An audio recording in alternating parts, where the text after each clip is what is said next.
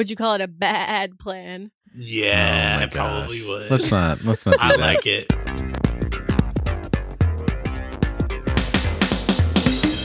Hello, everyone, and welcome to Irenicast. I'm your host, Jeff, and with me, as always, are my co-hosts, Mona and Alan. We are post-evangelical ministers and theological thinkers grappling with our place in the progressive Christian world. Thank you for joining us for another conversation on faith and culture. This week, we all watched the documentary on Netflix, 13th, and we are going to be talking about the prison industrial system in our country and seeing where that conversation takes us. This documentary, we'll put a link to it in the show notes. If you haven't seen it yet, we encourage you to do it, but it's definitely informed our desire to have this conversation this week. And for our segment, we are going to be looking at strange laws around our country. So without any further ado, let's kind of get into this conversation. In addition to be inspired by the documentary that we saw, Mona also has had a connection with a prison pen pal that has been pretty influential for her. So Mona, why don't you go ahead and share a little bit about that? Sure. Yeah. And I just want to say before we get going, if you want to pause this episode and go watch the documentary and come back to it, it's a very meaty documentary. So we're talking about this to decompress ourselves because there's so much to process. It's a really good one. Yeah, it's so good. In addition to that, best. we've also had a similar conversation to this. We've addressed this issue way back in episode number 17. You can find that at irenicast.com/17 to kind of get a full context of where we're coming from as we enter into this conversation. It'll give you a window into what we've thought and how those things are always evolving. So put that out there too. Yeah. So a few months ago, I went to an event that my seminary's LGBTQ club was putting on. And the event was for an organization called Black and Pink. And this organization was started by a formerly incarcerated person who was LGBTQ and noticed while they were incarcerated that gay and queer populations and trans populations in prison really get a lot of abuse. Their experience on average from other prisoners is more difficult because of really strict social gender mores and codes. So this guy started this organization called Black and Pink that would exist to just write letters, be a pen pal service for inmates to what they call free world allies. So the club at my school was doing mail processing. So we were opening letters from inmates from 4 and 5 months back. That's how many requests they were getting of just people writing letters to get friends, to have pen pals. And when I first started doing this, I was kind of skeptical, like, are these going to be requests for money?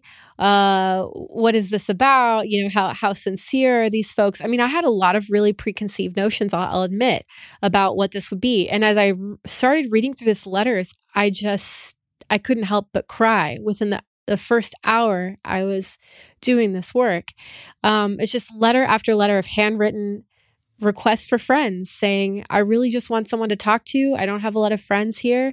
I keep getting moved around, or I don't get along with my cellmate and it's hard to make connections. I just want someone. I really like talking about camping. Can someone just talk to me about camping? Or occasionally we'd get letters like, please help. We don't have anyone to turn to. My cellmate is in really dire medical straits and no one will help us. And she's been really sick for 3 days. People would send pictures of themselves or their kids. They would talk about their lives and their passions. A lot of very upbeat, like happy, smiley faces, like, please just talk to me. See me as a person kind of a thing. I was just blown away at how prejudiced I was walking into that scenario and how moved I was by people just expressing the need for like normal human intimacy. Also at how many people struggled with English and writing because, our educational system has failed a lot of people who are incarcerated, and they tend to be folks who haven't had as much education, tend to be lower class, which means they're more prone to be in the way of crime, not even necessarily commit crimes, but just be around crime and therefore more easily locked up. Or they're people of color who are from getaway school systems. I mean, there's just a really complex set of issues here, right? And so I started getting really interested in this, and I started writing papers about mass incarceration and realizing that the thing that I had in my head about what this was, what prison was and what criminal justice was in our country was so far from reality. So anyway, one of the letters I opened was from a guy named Jason. And Jason had made a little ad with and a little piece of paper that had a picture of him and said, "Hey there, I really want a pen pal. I would like someone to be friends with and to entertain and educate. I spent my whole youth hopping trains across the country. I've had a really interesting life, and I feel like I've gained some perspective, being incarcerated for like 30 years for life without parole. And I just would like a pen pal." And something about the way that he wrote, his attitude and the way he said things, I just found this person really interesting. And I thought, hey, I'm going to write him a letter. And so I did. And he wrote back. He wrote me a 10-page letter back saying he was afraid to write too much, but I'm the first new pen pal he's had in like 3 or 4 years. And he was just so excited to have someone to talk to. And he explained that in prison, it's very common that friendships are really tenuous, because a lot of times people will make friendships for the purposes of getting, something out of the friendship. Or if that person gets in a fight, they expect their friends to come fight for them. So it can be very dangerous actually to have friends. And a lot of prisons will ban mail and messages in between inmates. So if you don't happen to see your friends that you make, if you change facilities or change schedules, you can't keep in touch with people. It's not allowed. Moreover, especially people who are incarcerated for long periods of time, a lot of times the only way their families can cope with the fact that they're incarcerated is to basically consider them dead or lost. So most people incarcerated for more than a decade, the vast majority of them, their families will have abandoned them. Fortunately, in the case of my pen pal, he has friends and family who he's kept in touch with, who have kept in touch with him, but he doesn't have specific hope of ever getting parole or getting out. And he's given me permission to tell his story, if you guys wouldn't mind. This is published on his blog that has a few posts on it. What happens to a little boy who runs away from home at the age of 12? What do 6 years of struggling for his life against a cold and often hostile world cost him? Well, in my case, it cost me everything. I'd like to share my story with you and ask you not to judge me forever by the worst thing I've ever done. And at the end of it all, maybe you can come to understand what awaits those lost souls who don't grow up with the normal advantages most Americans take for granted. Not that I blame that for how I've fallen. Not anymore. I've learned to accept responsibility for my own actions these days. I've been in prison for the last 25 years for a crime I committed when I was 18. An older man approached me after a night of underage drinking and asked me to go along on a robbery he had planned. I would give anything to be able to go back in time that night and take back what happened, but no matter how remorseful I am, I can't change history. No one can. The robbery turned bad and became a murder. I went on the run, but eventually turned myself in to pay for the wrong I had done. Little did I know, but California had around that time begun a tough-on-crime spree, mandating a mandatory minimum sentence of death by incarceration, also known as life without the possibility of parole, for any murder committed during a robbery. I was shocked to find that I'd faced that kind of sentence because I'd always considered myself to be a basically good person. To know that society felt I was irredeemable garbage at such a tender age came as a bit of a shock. Having lived on the streets since the age of 12, I had very little chance to live any kind of real life. Now there was absolutely no chance for any kind of life, or at least that's what I thought at the time. It would be almost 2 decades before I could really come to grips with the fact that everyone is doing time in one way or another. That's when I began rebuilding my life, a step at a time, but more on that later. I spent the beginning of my sentence acting out. I was frustrated, hurt, and angry, and I got into every kind of trouble it was possible to get into while incarcerated in what were America's toughest prisons.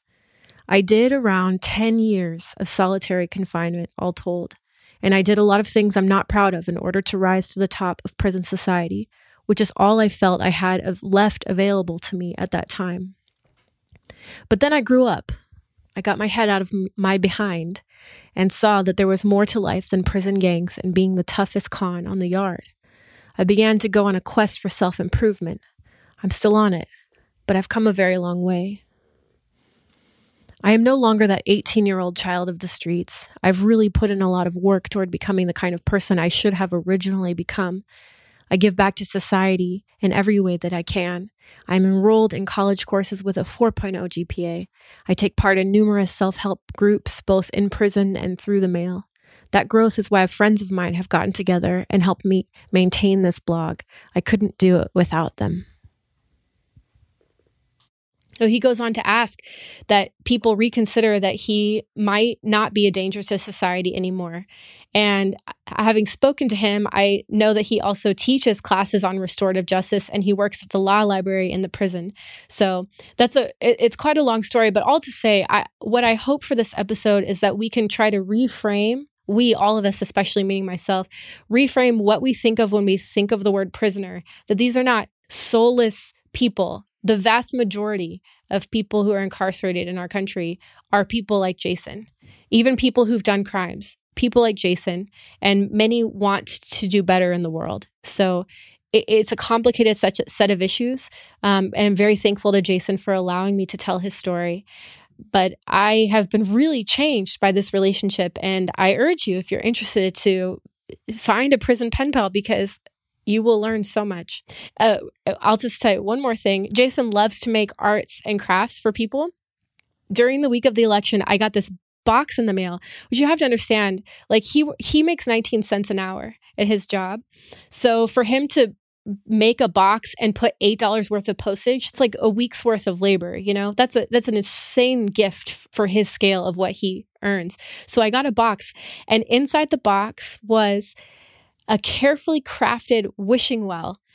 I'm not joking. He made me a wishing well. It's got gravel that he glued together, like from the prison yard, and little sticks.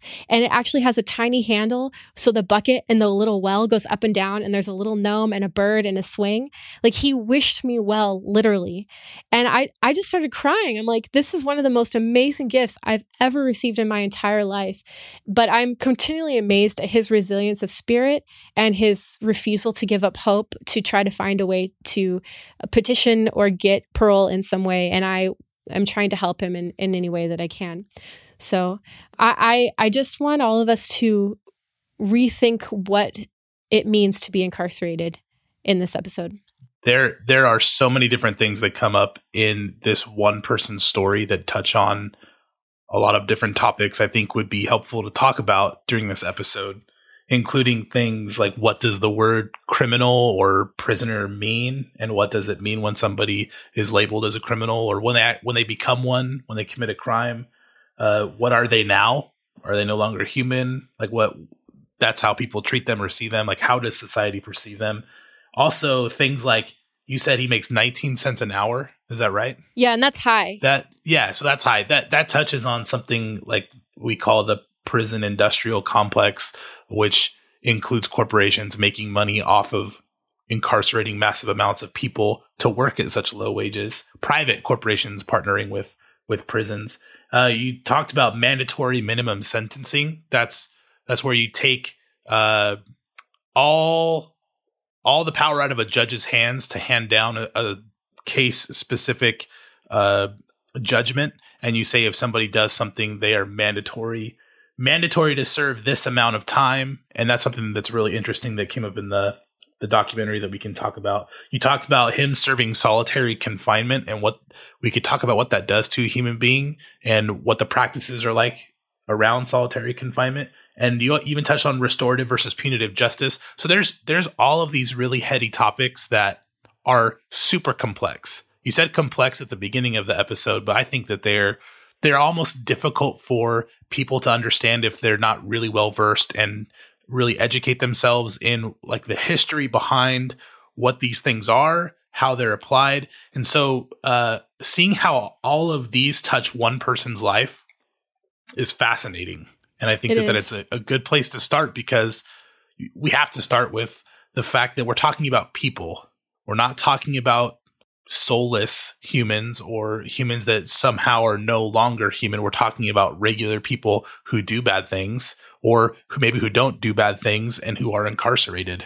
And I think that you have to start there. Like, what does it mean to be a criminal, and how is that used by the people in power to maintain status quo is an important element of this conversation. Very important. Yeah. Well, and not only that, but when we're talking about this, and I can't speak for both of you, but I know that I've been in a place where it was, well, that person committed the crime and they need to do the time, you know?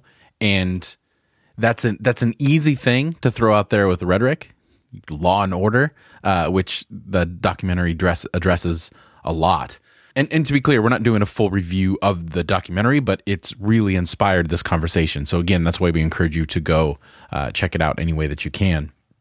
But it really comes down to our definition of what justice is and how that has been shaped throughout our country's history. And then also from a Christian perspective, how our country's shaping of that has influenced the way that people look at justice from a theological point of view.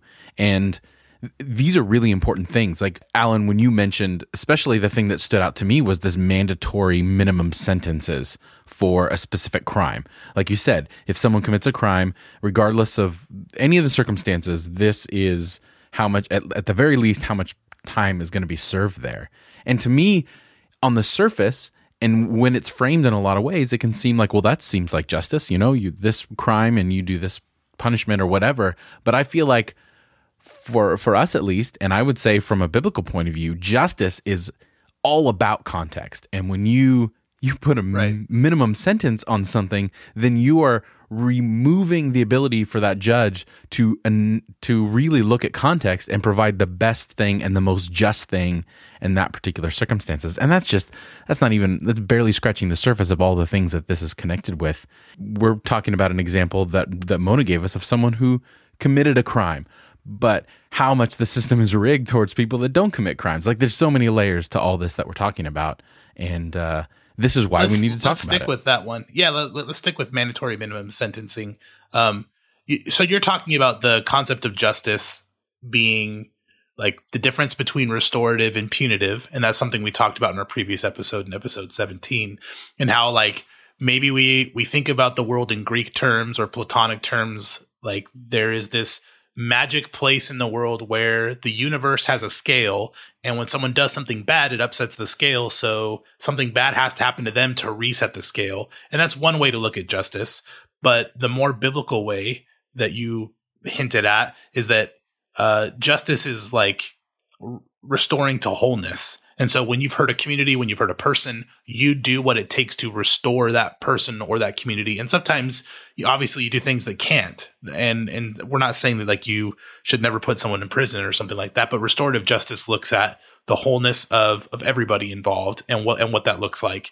And so those are two very different ways of approaching criminal justice. And I think that there are people in charge who espouse the punitive form of justice that they run on that platform. Like, this is something we have to do for the safety of everybody else and like for the righting of society. But it goes much deeper than that. Mandatory minimum sentencing laws were passed by government organizations with vested interests in keeping prisons full. I know this sounds like conspiracy theory, but it's not. There are private prisons who makes all kinds of money and corporations that benefit off of having people who make such little wages. And mandatory minimum sentencing was suggested by, I believe this is in the 13th documentary, suggested by a political group called ALEC. And I was introduced to ALEC by John Oliver. That's a small little segment in the documentary. But if you watch John Oliver's episode on ALEC, this is a group that connects corporations with politicians. And literally they have like secret voting where heads of corporate interests are put on the same playing field as politicians, and they have closed door meetings. They're not allowed to know what happens there. They draft bills from ALEC. And in some cases, literally you just insert your state's name and then you pass it off as your own bill. And there are corporations who are a part of ALEC who benefit off of having as many people in prison as you can. And ALEC was the one in many cases who set up mandatory minimum sentencing. So it's one thing to look at the individual and be like, oh, they need to serve the time. It's another thing to look at people who are benefiting off of an entire system of incarceration. And I think that it takes a lot more like mental work to think about the bigger things, but it's important to trace those and not just look at the individual level. And so mandatory minimum sentencing is a great inroads to that, but it touches on just barely a portion of what the whole industrial prison complex is. I want to come back to that in a second and backpedal for a second, and I'll end up back there at mandatory minimums and another completely different aspect of why they're so detrimental and they've harmed so many people. So the documentary talks about, the whole premise of the documentary is, okay, in the 1970s, we had 300,000 people incarcerated. Now we have 2.2 million. What the heck happened in 40 years to make this like, I don't know, quintuple or whatever it is. So the documentary traces ending slavery to Jim Crow segregation and then incarceration becoming these different versions of the same system of oppressing specifically people of color. Yes, the prison industrial industry hurts people from all races and ethnicities, but because people of color make up the majority of lower classes in our country, not always, but for the most part, and lower classes are completely disadvantaged in our criminal justice system, and I'll tell you why in a second. One of the major reasons, a lot of really intelligent people, not only the people in this documentary, but many, many other scholars and thinkers and politicians have argued that this system, it functions as a system to oppress poor people and people of color, often both and. And actually, one of Nixon's head chief advisors, this came out last year, I believe it was stunning news. It was stunning news when this came out, admitted that they basically coined the war on drugs and poverty to suppress anti-war hippies and Black people. Like this was a specific political tactic. This again sounds like a conspiracy theory, but is well documented.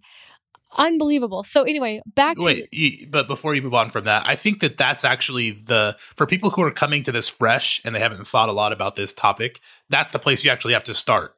Because it's all just theories until you actually hear from the horse's mouth. Like Adam Conover, everybody has been using this quote because it's so prescient. And basically what happens is an advisor to Nixon was the one who started the war on drugs. That's where it began. And if you're wondering why drugs are criminalized, like think for a second, why is a drug criminalized, right? Like why is it criminalized in the first place? Why is it criminal that someone smokes marijuana and sits at their home and doesn't do anything, right? Why is that? Well, it's because during the Nixon era, even when they knew it wasn't harmful to people to smoke marijuana, they still criminalized it because, according to his aide, if you could associate weed with anti-war protesters who were really high on Nixon's hit list, mind you, and if you could associate heroin with the Black community, which was like public enemy number one, became drugs, right? But before that, that's what the social activists like Martin Luther King, the FBI, was adamantly opposed to people who were a part of the civil rights movement. And whether they were criminal or not, right? Like they were disrupting society. And so they were a huge public enemy. If you could associate the Black community with heroin, Nixon's advisor said you could go in and start jailing all the leaders of these communities just off of suspicion. You could put them in jail because they are now criminal for being associated with drugs or having drugs in their community and being a part of that. And so that was the big push. And I think that like that is a good picture of how the government has functioned. But it goes both before that and afterward, right? On the timeline, you can go trace it before that to a government that's dealing with slavery, now is illegal. What is our economy going to do? How are we going to support this? And immediately you have chain gangs. You have the criminalization of, as a society, we bought into the idea that there's all these riffraff now moving through all of our communities, these people of color who are dangerous. And like that became a national obsession. And so that fueled the ability for people to create cheap labor through the prison system. And so that's kind of what the documentary talks about. But the entry point, I think, for a lot of people has to be seeing Nixon himself specifically using government and the war against crime as a way of disrupting like social justice for people of color. And many politicians have done this. Yeah, and that's an important thing too. Like, we're talking about how did our incarceration rate get so high so quickly. Looking at the graph with your eyes, you see this sort of steady rate of incarceration, and then it just shoots up to 10 times what it was before. And this is right in which the era that begins to happen. And it's stark. Like you just look at the graph of the numbers of people being incarcerated. It is staggering. And then you take into account, like Alan, you mentioned drugs. Like this is a huge, huge deal. Right now, it's close to 50% of the people that are even in jail are in because of drug charges. So this isn't, the correlation is... And nonviolent offenses comprise 80% of the population. Yeah. And violent offenses have been going down steadily. So, and the crime rate in general has been going down, but our incarceration rate has been going up. Like there's a huge disconnect between what is happening here. And again, this documentary provides a lot of context for that. But I think it's important for us to talk about as a post-evangelical podcast, because this is a clear targeting of a people group who would be considered the widow and the orphan from a New Testament perspective, the least of these or whatever, the marginalized. Like this is at the central focus of what we believe as Christians, as people who believe in God and spirituality and justice and life for everybody.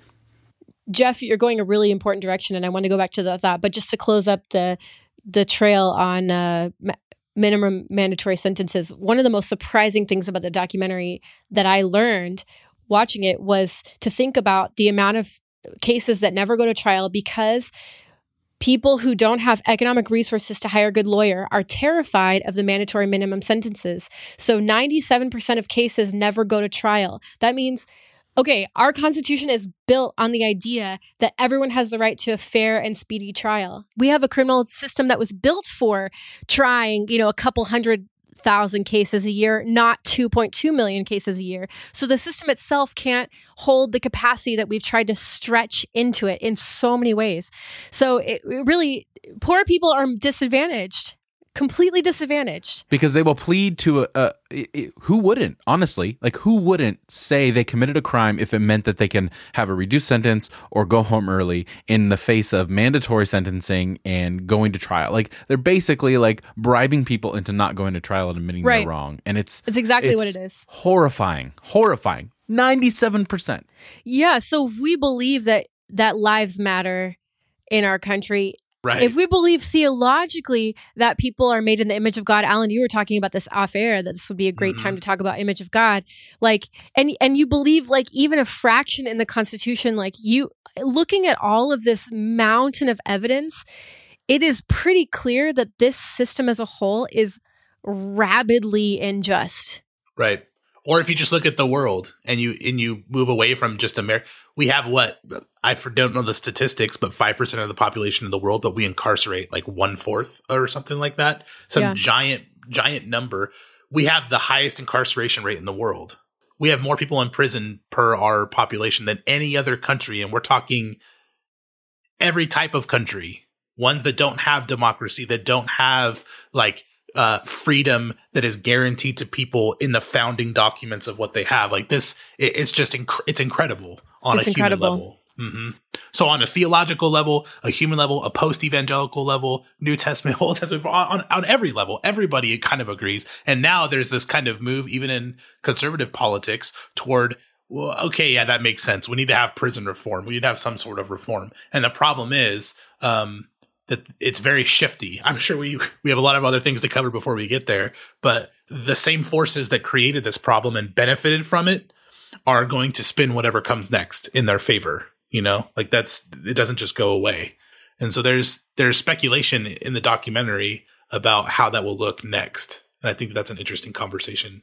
I want to touch back on the theological, Jeff, because I'm glad you brought that up. And there's a really wonderful book by a theologian called Mark Taylor, who teaches at Princeton.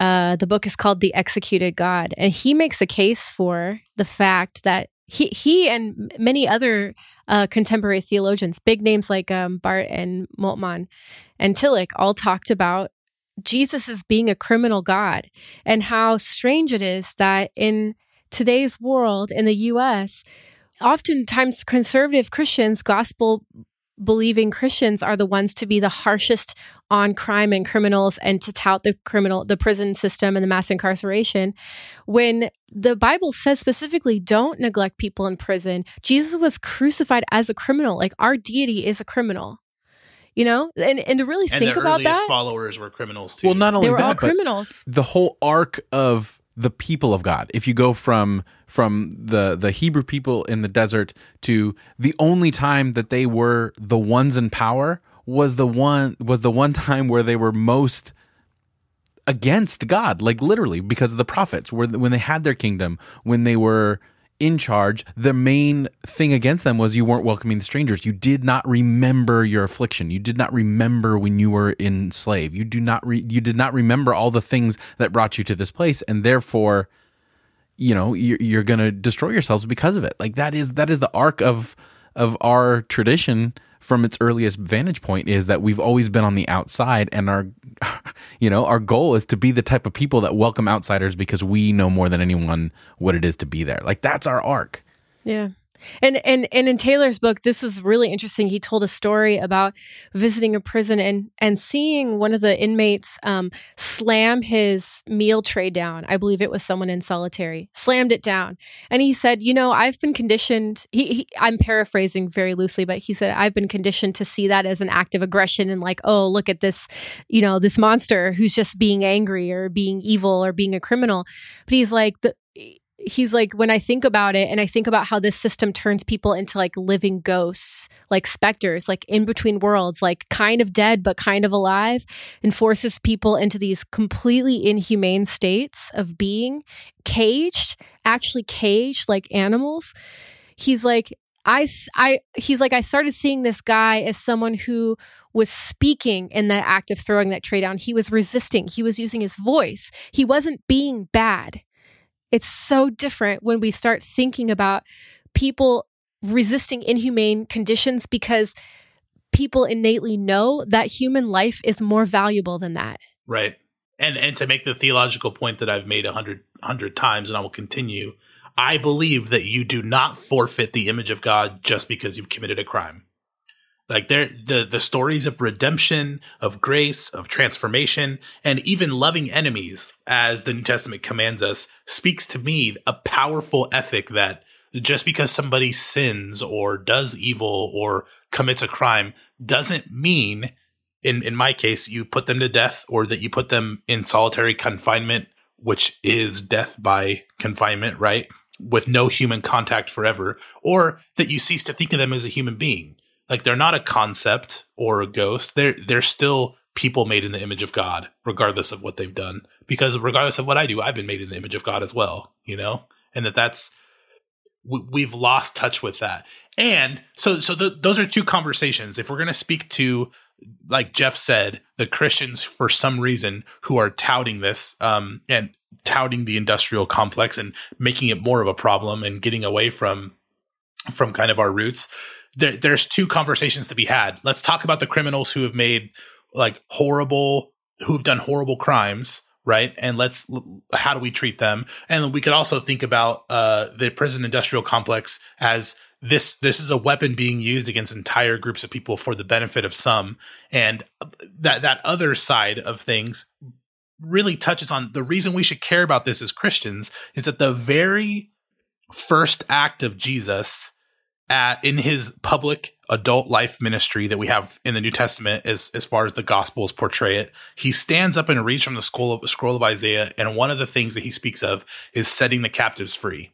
Like, that's what Jesus' ministry was about, was setting captives free. And I think that everything, we live in a society where such a huge percentage of people are captives, right? 1 in 17 white males, I think this is what the documentary said, will be incarcerated. And 1 in 3, the likelihood of people of color, 1 of 3 males will be incarcerated.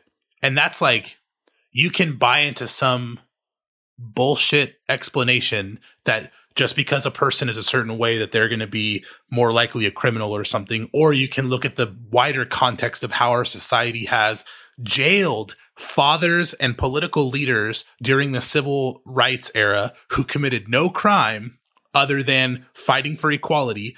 We've deported them, jailed them, killed them, and we've disrupted entire communities, entire generations, and then proceeded to go into, this is what, again, what the documentary talks about, proceeded to go into the war on drugs and law and order and all these things. And we've created, our society, or the way it's been set up, has created the problem of mass incarceration. It's not something that we're just reacting to because we're trying to do right. This is kind of a historical, contextual thing that has happened. If you don't understand all the history and context, it doesn't seem that way, but that's what it is. And as Christians, we have to be a part of Jesus's ministry that he himself described he would do, and that is setting captives free from this big thing as well as the smaller things. I feel like I'm preaching now, and that's not. No, it's something to be passionate about, and I think it's really interesting. It's really prescient in the results of the election. They cover this in the documentary as well, that Donald Trump ran on a law and order ticket, and what that word means, and how that word has been, how law and order has been weaponized against large segments of our population, and how that term has come to strike fear in the hearts of many communities, because it means that their incarceration rates are probably going up. I mean, this is the holiday season, right? Like, chances are that multiple people listening to this podcast right now have family members and friends who are behind bars and caged, and many of them will be innocent. And to think about the effects of this on our society, I mean, I just think, like, some people will argue that incarceration is a deterrent, but studies have shown over and over again that when the state uses force against its own people, it models the use of force as a way to solve problems. And it actually teaches people to use force and violence. Like, it self-perpetuates violence rather than solves it. If you want, I mean, we've talked about a third way so many times on the show to jump out of that cycle of violence and out of that cycle of punishment. We have to think about what restoration might actually look like. And so, yes, of course, there are always instances where someone is so dangerous to themselves and society that they cannot, right. Like, there are always extreme cases. Yes, of course. And we talked about this in our former episode as well, but I want to offer some really specific ways that we can really, if you're interested in getting involved in these issues, which I hope you are based on what we've presented to you today, there are 4 ways that really people can start thinking about this in practical ways. Number 1, confronting white fear as white people is so important. And I think this has a hugely theological component. Like, love casts out all fear, the Bible says.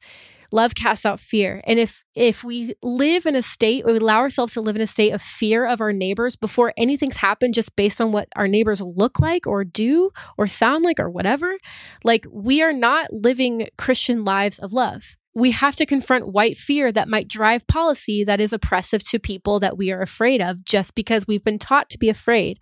If we don't learn to confront that white fear and take responsibility for it and call it out for the evil that it is, we contribute to cycles of oppression.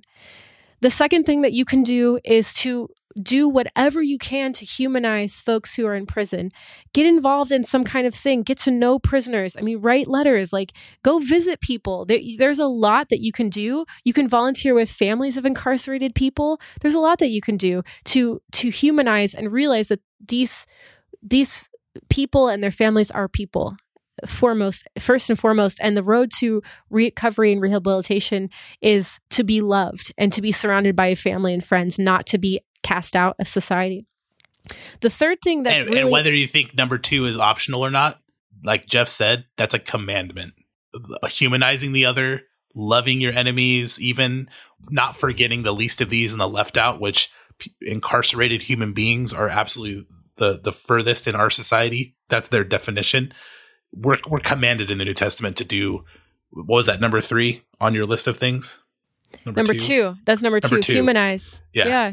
That's a Christian commandment for sure. Yeah. And I think it means suspending the inclination to stamp someone with that criminal stamp. I mean, as we saw in the documentary, that's a weapon used against people, and you have to ask, who does it benefit when someone gets stamped a criminal, and how is it actually representing the situation, the context? Yeah, and I'm sorry, before I have to jump in on this one because I think this one is so important. That idea of humanizing people, like we think in terms of punishment for what someone has done as a way to take away their power because they've abused it, but we need to think in terms of re-empowering them in a way that's going to be useful. Because the more and more you take away from someone's voice, like you were alluding to earlier, Mona, you're going to force them to create new places to express themselves. And usually it's through aggression, especially if that's what's being put on to them. And it's so important. Like I recently went to an event where Father Greg Boyle spoke. He's the founder of Homeboy Ministries down in LA, where his whole ministry was, how do we empower people that have been incarcerated? How do we empower people now that they've been out into creating new ways for themselves, for a job, for a life of life to thrive? And part of that, the first thing has to be humanizing people, has to be referring to everyone in terms of who they are, the people that they are by name. Because they're in a system that's referring to them as numbers. They're in a country whose rhetoric is referring to them as super predators and animals and beasts. Like all those things are there, and that humanization part is the most important thing. And that's why connection with, whether it's a pen pal or ministries like what is it? There's a bus ministry out there that takes families to their family members that are incarcerated and gives them an opportunity to meet and to visit. And I forget the statistic that they have, but like those things prevent incarceration because they're connecting with their family and they realize that there's more out there. And if you separate them from everything out there, then what incentive is there to be any kind of productive person at all? And then if you're separating the good people who are there unjustly, then you're creating the problem that you say you're trying to avoid. Sorry, I'll step down from my soapbox now. Yeah, no, absolutely. And that's a really good segue into my third point is a concept. This is a really cool word that what a friend of mine taught me. She has had a long career working with criminal restorative justice and inmate rights in Chile. My friend Nieves taught me this word, generativity, that restorative justice people are now trying to use. That a lot of times prison ministries or prison services or prison things, like a lot of times it's focused on like giving to or giving at inmates, and instead providing opportunities for inmates to give back. And Nieves told this amazing story about at a women's prison, the women, they started a program where they wanted to reforest. They wanted to grow trees. And so she said that it was absolutely amazing to see what happened in the lives of these women when they had something to care for and they could give back, and to see them put so much effort into their gardening and to be so proud that they could contribute. That's what generativity is. It's the ability to give back and provide value. So when you're looking for organizations to support and volunteer with, look for generativity, look for empowerment, look for instances where where someone from the outside is not just humanizing inmates, but giving the opportunity for inmates to humanize themselves through contributing, through making art, like my wishing well that Jason gave me. He was practicing generativity. So that's a really, really key thing to look for, because the last thing you want to do for someone who's been marginalized and beat down their whole life is to give at them in a way that still feels belittling, Yeah.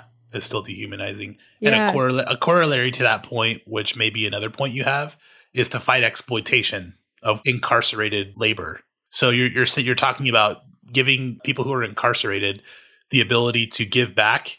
I think we should be fighting the corporations who are benefiting off of incarcerated labor at huge rates. And absolutely, that was number 4 is radical reform. Oh, really? I mean, we have to.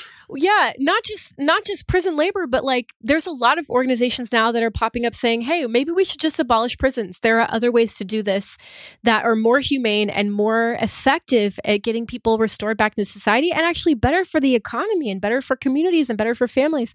This is a really outdated system. The word penitentiary comes from the word penitent. It's a religious concept.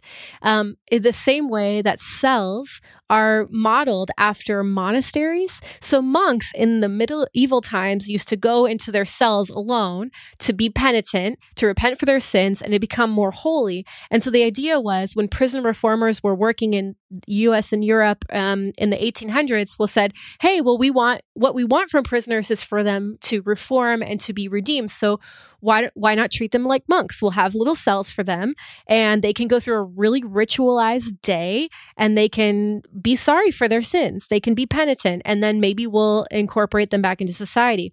So penitentiaries come out of Protestant thinking. And that's why it's really important for theologically for Protestants and for Christians to engage these issues head on and to admit that, hey, this may not be the best model for human flourishing.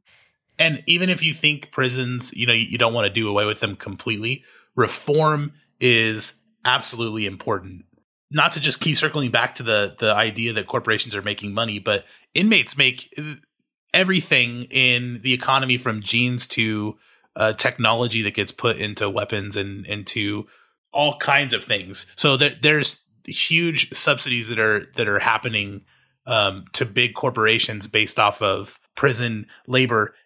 There are private companies that run prisons that get really big contracts for a really long period of time. Because when you build a prison, you need to be able to use it to have money back on your investment. So you'll have this really long contract with a state and you'll build your private prison. Then there's no incentive, thinking in like capitalistic terms, no incentive to do your job well. So this is documented case after case where private prisons, horrible crap happens, like really bad stuff. People are not taken care of because there's no incentive for this private company to actually follow through on the thing that they said they would do. And so I think in California, we just recently closed a private prison, and that should be a point of rejoicing for Christians because the system's set up to hurt people for profit. And I think that needs to be there needs to be lots of suspicion for corporations and people who are making money off of the prison system. Yeah, it actually in this past year, some legislation was passed to start banning private prisons. But now that Trump won, stock in private prisons is up like 60% because he's a law and order candidate. Yeah. So there's anticipation that the problem's going to get. It's awful. That's awful. It's gut churning. I know. Mind you, we have a president-elect who took out a full-page ad for what was the group of teens that were the Central arrested? Park Five. The Central Park Five. He took out an entire ad saying, we need to kill these teenagers because they committed a crime. And later, DNA evidence exonerated them. They were innocent of the crime. But our sitting president right now took out an ad. Well, not only that, did he take out an ad, but that was before they were found innocent but then during this election, still maintained that they should be in jail, despite the fact that DNA evidence exonerated them years ago. I did hear that, didn't I? I'm pretty sure I did hear Trump say that. It came up in this last election cycle for sure, and he was still holding on to that standpoint. Because politically, people win on that ticket. People win preying on white fear. That people is a winning when they ticket. get the Southern vote. There's no other way to say it. If you look at the law and order of Reagan and you look at Nixon and all of their wins, they won because they courted the Southern vote. And that's the point that 13th makes pretty strongly. It's almost a throwaway point at one point in the documentary. But the idea is that if you can speak to a disenfranchised white South after the slavery, even to this day, you benefit from it politically. And so that's not why only that, but if you can block 30% of African-American males in the South from voting because they're felons, you can secure that white voting bloc forever. Even if they've done their time, they will never have the right to vote again. They're not real citizens. Their citizenry has that been was revoked. A throwaway point. You're right. Except for their work on like the documentary's work on Clinton, both Hillary and Bill, and how Bill became sort of a law and order candidate in his fight on drugs, and he made the incarceration problem way worse because he did that. Through that was his ability to become president, to be elected, was based off of becoming like the Republicans who were law and order candidates. And that's why the problem got so much worse. And so like the age old history of class, it does have a huge backdrop to this conversation that people ignore because they say it doesn't exist, or they just haven't taken the time to really read through and look through history and set things in historical context. You cannot have a conversation with people that disagree specifically about this topic, especially the reason we have such vehement disagreements over race, all lives matter versus Black Lives Matter, is because people who refuse to look at our present situation in historical context, who refuse to trace through the last years and generations back to how our structures, how our families, how we are in the place we are because of our past. If you refuse to look at those things, you can't have a conversation about this topic because there's no way to extricate the race conversation or the prison industrial complex conversation out of historical context. So you have to start there. And that's, yeah. And I think that's kind of the whole place where we land on this. I mean, we can literally probably have, I feel like, a whole year's worth of episodes with this particular topic because it is so layered. So perhaps maybe we should look at towards doing some kind of like a 3 or 4 part series on justice and expand all these things. But for now, I think it's a good start. So any final thoughts? Alan, you're not allowed to have one because you just had like that was 4 mine. of them. That was it. Right. Mona, anything else you want to say before we close out this conversation? I would encourage people to remember that the law is not fixed. And I think it's really hard for Protestants and Christians in general to remember, because if you read the Bible, it's like the law of God is like this very fixed understanding. But in the U.S. legal system, this is going to sound really basic, but just hang with me for a second. Our laws are made up by people, and they're only as good as the effects of them. So to say that someone is breaking a law does not reflect on their goodness or morality as a human being. It just means that they're breaking a law, like that it's different. So I hope that in this conversation you have been able to think a little bit more nuanced and strategically about what criminality and criminalization is and does. And that's the whole thing I hope to get across to everyone today. I'm not trying to incite bad things, but I want to say, think critically about the laws that we have. Think critically about how they get created and who they benefit and who they don't benefit and who they might harm. And don't take law as a fixed entity or legal process as a fixed system. It's just made up, and we've done the best we can, but we are nowhere near doing the best we can do, if that makes sense. Absolutely. Yeah. Those are great thoughts, and we want to hear your thoughts, as usual. Add your voice to this particular conversation and comment on the show notes at arenacast.com/94, and there you'll find a complete list of all the things that we talked about, links to the documentary and some of the statistics we mentioned, and then also all the ways to get a hold of us, our social media, email, everything like that. That's arenacast.com/94. So to stay in the spirit of how ridiculous our justice system is, we are going to highlight some ridiculous laws that are connected to it on the other side of the music.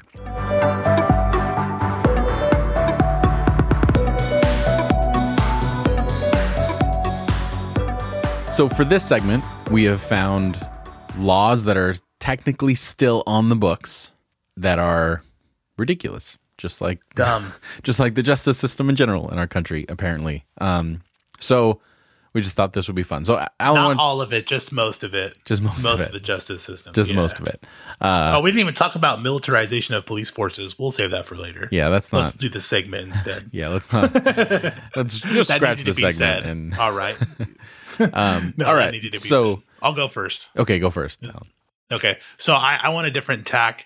I chose things that make me upset. In Burlingame, it is illegal to put coins in a parking meter that's your car's not parked at. And I guess that's like common around the United States. Pretty common, bigger yeah. cities. That's why I always, whenever I go into a parking spot with a parking meter, even if I'm only there 5 minutes, I always pay for the full amount. Just so there's a little left over when someone goes. And I always mostly fill it up before I leave.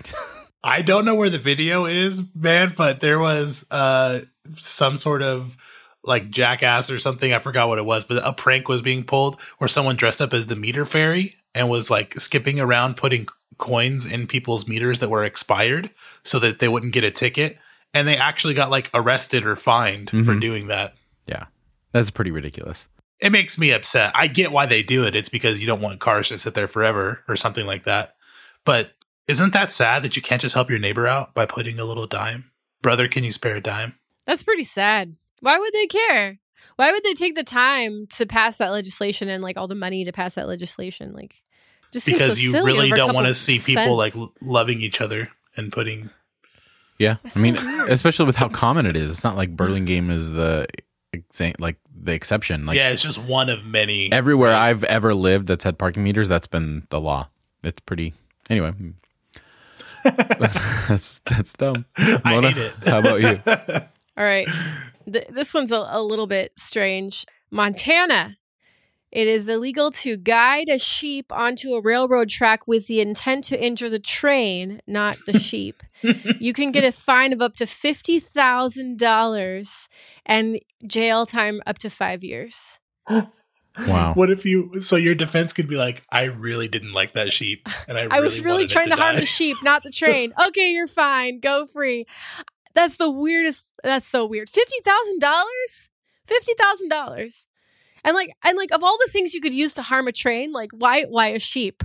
Why not a car or something larger than a sheep? Anything larger than a sheep? Or like a well-placed joke about a train conductor so you can see that he's going by. There's got to be, maybe I'm just an idealist, but there's got to be like historical context for why that's a law, right? Hopefully, maybe. Because somebody did it. It doesn't right. explain in the article. I don't know, but Yeah. it's hilarious. Maybe it's a follow-up segment. The reason behind these lame laws. I don't. And would a sheep harm a train? I'm just like trying to think through it. Like I know. I feel like the train man. would just own that sheep. like maybe they would have to spend time cleaning it up or something, but I don't see the logic in such a like brilliant plan. Like, oh man, this is gonna be so good. It's gonna destroy this So would train. you call it? Would you call it a bad plan? Yeah, Oh my I probably would. Let's not do I that. like it. All right, so it's my turn. Is I that like that puns. that's what that means? Yeah. Whenever Yeah, there's it's your turn. That's what that means. All right. All right. So I'm going to go the same route, but a little bit differently. Like these are actual laws that are ridiculous that they're still enforcing. This one is in Woburn, Massachusetts. It is illegal to be intoxicated standing up. So according to the city's license commission, no restaurant is allowed to serve an alcoholic beverage to a person who isn't seated.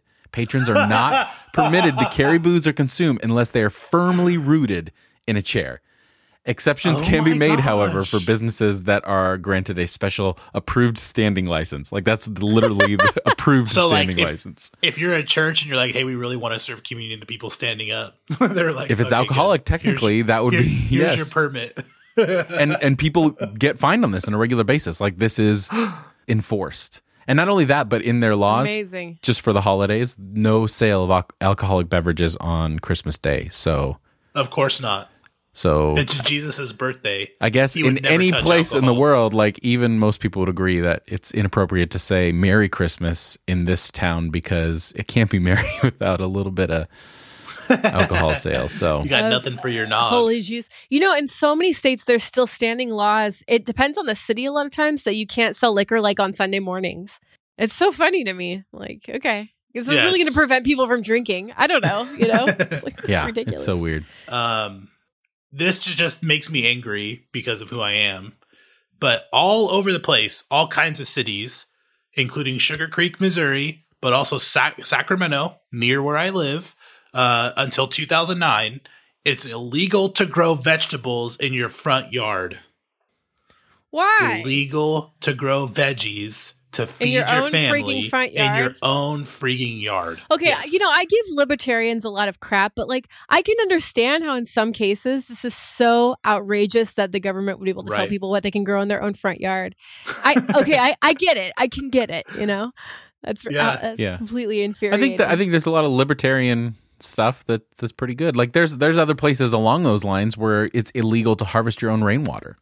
Right. Yeah. And that's because they want the groundwater to be a certain level, but then they'll give, contracts to companies to come just jack all the water out of the ground for profit. So that sorry, I'm going to go on another rant right now.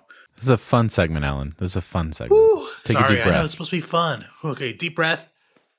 Deep breath. You're not in Woburn. Stand up. Take a drink. You're good. Is it my Take turn? a drink. Grow some veggies. Your turn, Yep. Mona. Yeah. Your turn. Okay, you guys, if you're in Iowa, you will get a misdemeanor if you try to pass off margarine as real butter. Good. You will officially get a misdemeanor. Like, you will be legally convicted of a misdemeanor if you try to sell margarine and say it's butter. What the heck? Like, Because it's not real butter. That sounds like a solid law to me. That You should like be it? enforced. I love that. Iowa's like, we really care about our butter. They really A care lot. about their butter. Yeah. Mhm. A similar law in Wisconsin, you're not allowed to produce cheese unless it is, quote, highly pleasing.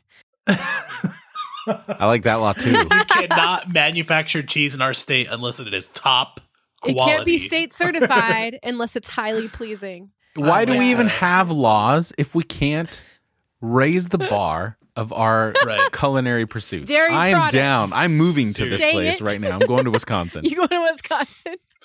It's They do have fine to amazing grow cheese. crappy food in your front yard, but if you're going to start selling it in our state, it better be really freaking good. Right? Exactly. Absolutely. That's right. Absolutely. All right. So my final thing is in West Lafayette, Ohio. It is against the law to have pet ducks in your residence. And a man named Darren was fined. It was a $50 fine, but still he was held accountable to this law, despite the fact that he is a veteran and he had those ducks as one of those pet programs for someone who has PTSD. You know, Are how they you say like serious? pets. They were service ducks? So yes, they were service, Oh my service God. dogs. That's so messed up. And he was still fined and held accountable to this law of having pet ducks, despite the fact that they were helping him ease his. That's really it's sad. really bad. See, because a lot of these laws, like, What the hell? honestly, aren't enforced. That are on these crazy laws, like a chicken can't cross the road or whatever in daylight hours.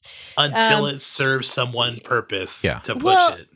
Well, no, but they're usually not enforced. Like, most of the time, it's more expensive to get them off the books and like take the time to pass the legislation to like Right. unwrite laws that are passed in like 1845. So a lot of times, like, people just look the other way. So it's like exceptionally sad when ridiculous laws get Right. I don't know. But Mhm. Maybe then there's some sometimes kind of they're health issue? enforced. Sometimes they're enforced though. Like out this of one. nowhere.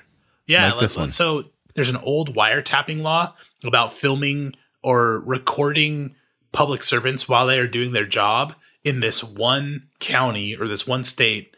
And this guy had like old cars, abandoned cars, just like cluttering up his property. And they kept telling him, you need to remove these cars from your property. It's a public nuisance. And they kept coming to his house and harassing him, like really harassing him. The police were. So he recorded them secretly harassing him in his pocket, in his coat, and got like 35 years in prison for recording a conversation where he believed he was being harassed by public officers because of old Wow. wiretapping laws. Wow. And he's still in prison right now. It's really unfortunate. So it's like, not to take this fun segment and turn it into something terrible, but like these old laws, they can be put to use when certain people want them to, you know, when someone gets pissed that your yard doesn't look right, it could be used against you. It's really unfortunate. And especially with ducks. What the heck, dude? Maybe that there's some doesn't- kind of like health something. I don't know. I mean, Or, ducks like, aren't I'm sure it loud, was. are I'm they? sure it wasn't worth the hassle fighting it for $50 because that's a minor misdemeanor. But still, that's beyond lame for that particular one. All right. Well, Yeah. on that note, as we're headed into Christmas, let's provide people with something more uplifting. Mona, you have a quick announcement regarding what we talked about in our conversation that we want to draw people's attention to as we close out this episode. Yeah, if you were moved by Jason's story, Jason is trying to raise some money to hire a lawyer to look at his case under the right of habeas corpus, and it takes a few $1,000s to do so. So we would really like to give Jason a gift this Christmas of legal fees, and I will be administrating this fund for him. And if you would like to contribute to that fund, it would mean so much. So we will have the links to that in the show notes, and you can go right into that and have all the information, all the details of his case and how you can help in regards to that. It being the holiday season and Christmas coming up this week, this is our last episode before Christmas. We would be in error to have a conversation like we did today and not provide some way to be a part of a solution, even if it feels small in comparison to the daunting task of reform in front of us. But it's important, It's important. We can't just sit behind this microphone and yap all the time. We have to do something. So we hope that all of you who are celebrating Christmas this week have a great Christmas. And if you want to support the show in general, you can find all the ways to do that at irenicast.com/support. And to close out the year, next week we will finish out the year with another Divine Cinema episode, and we'll be looking at Saving Christmas, Kirk Cameron's Saving Christmas, and you can find that on Hulu if you have that service. Hope everyone has a wonderful Christmas. For this week, I'm Jeff. I'm Mona. And I'm Alan. Thanks for joining the conversation.